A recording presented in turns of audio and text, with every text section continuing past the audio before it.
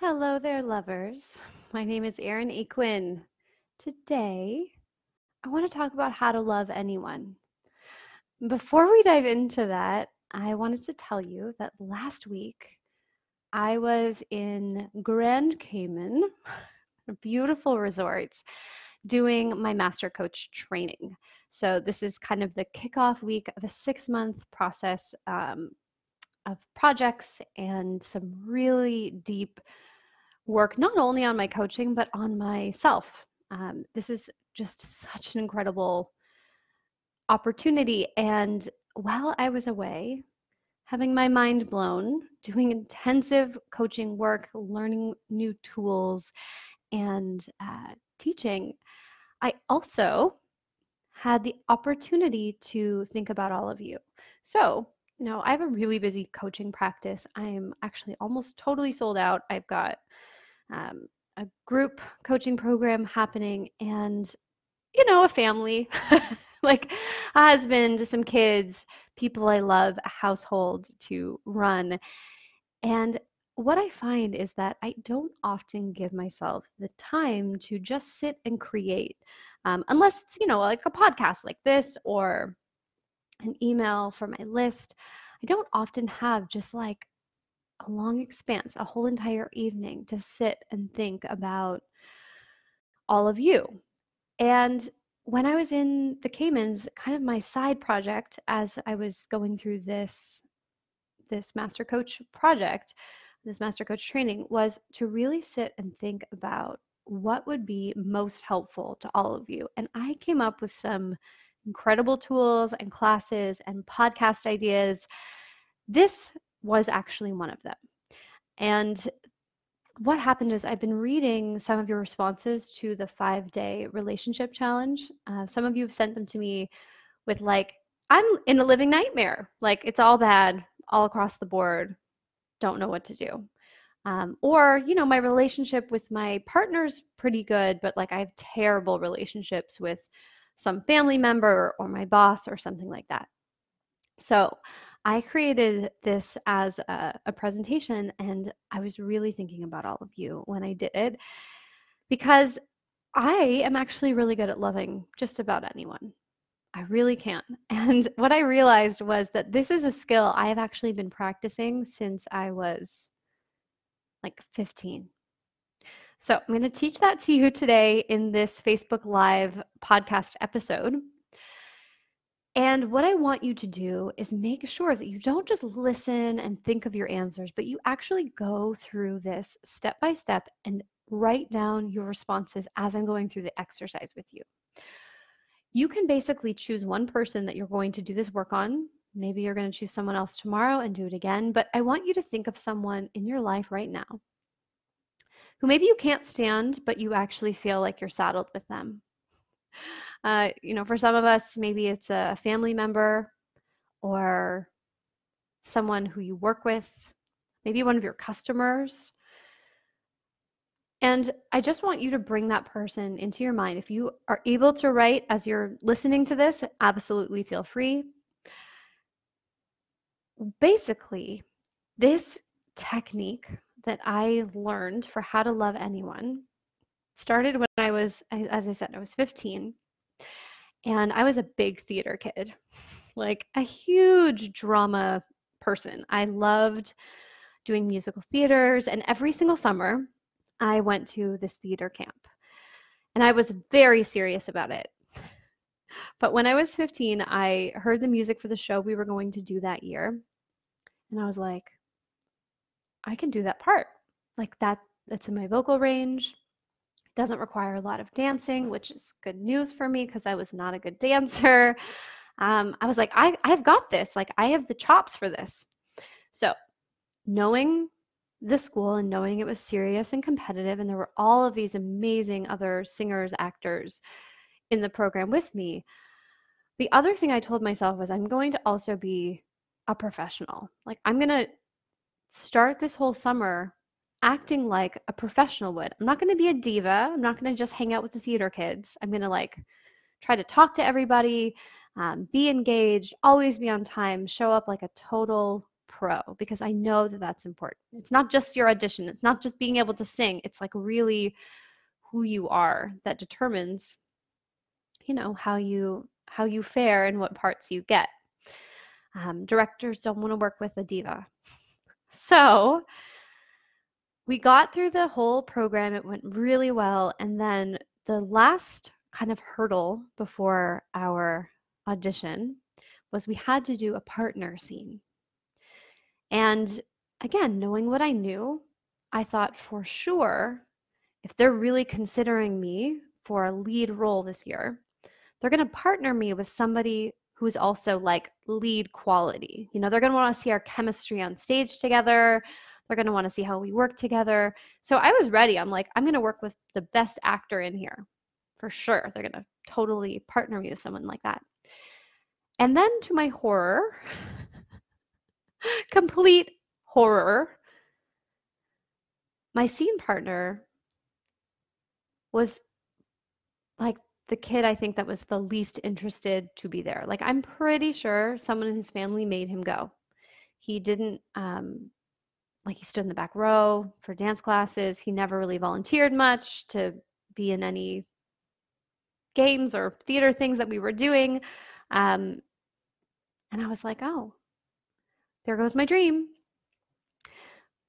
But being a teenager with my mindset on on making it through and getting the part that I came to get, I just said, okay, if I was a professional and someone else was cast in a role and maybe they didn't even want to be there and they didn't want to memorize their lines or whatever, how would I respond? How would I do this? And just to top it all off, this was also a love scene. So it wasn't just we had to find a way to work together. We had to have chemistry. There had to be a connection. So this is exactly what I did. And this is something that we use in coaching, actually. But I was 15 and I figured it out. So this is exactly what I want you to do and keep in mind as we're going through this. And by the way, it totally works. So I want you to play along with me so you can figure out how to do this in your life with someone you actually want to learn how to love and how how you interact with them every day. You really actually want to change that. Because I wasn't blaming my scene partner. There was nothing wrong with him. I was blaming my instructors. I was like, why did they partner me with this guy? Like, da, da, da, da, da. But I was like, I need to just learn how to have chemistry with him. And I think that's true for some of us. You don't get to pick who you work with necessarily. Maybe you just need your coworkers. You think that if your coworkers would act a certain way, you would feel better, but we can't control anyone else. So this is what you're going to do. You're going to start by writing down the first name of the person that you would like to, if you could choose, if we could wave a wand, if we could choose to love them more, you would. And then what I want you to ask yourself is, why is loving them important to you? So in my example, my reason was clear. I need to love him in the context of the scene so that we can work together. It's important to me because I want the scene to be magical. Now, for you, maybe you want to love the person in your life more because they are a family member or an in-law. And this is something that actually comes up a lot, is like just saying, well, I want to love them more because it's my sister. That's kind of arbitrary. You're probably not going to actually feel connected to that purpose. Or I want to love them more because it's the uncle of my children. You notice that reason hasn't been working for you up until now. If it were, you'd already love them. So I want you to actually go one layer deeper. Why is loving them actually important? Not to the other people in your life, not to the harmony of your company, but to you. And I would say really give yourself like 5 minutes to write about this, because some people have done this exercise with me and said that at the end of that, the conclusion of that 5 minutes is loving that person wasn't important to them at all. For others, it was like, I really do want to love them because it's going to connect me with someone who is actually very important to me, but we just have different opinions. So I want you to really find out your reason and take like a good 5 minutes to write that out. The next question is, can you find one thing to love about them? And this is really important. I think we have this ideal about love that it has to be all encompassing. It has to be a full embrace of the other person. We have to agree with every single thing about them. We have to agree with their political views. We have to agree with their parenting techniques. And it's actually not true. Like you could, I was flying home and I saw like little babies on the plane. And I was like, oh, I love that baby. Oh, I love that mother. And I don't mean that in like a surface way. I was just like, that human is so easy to love.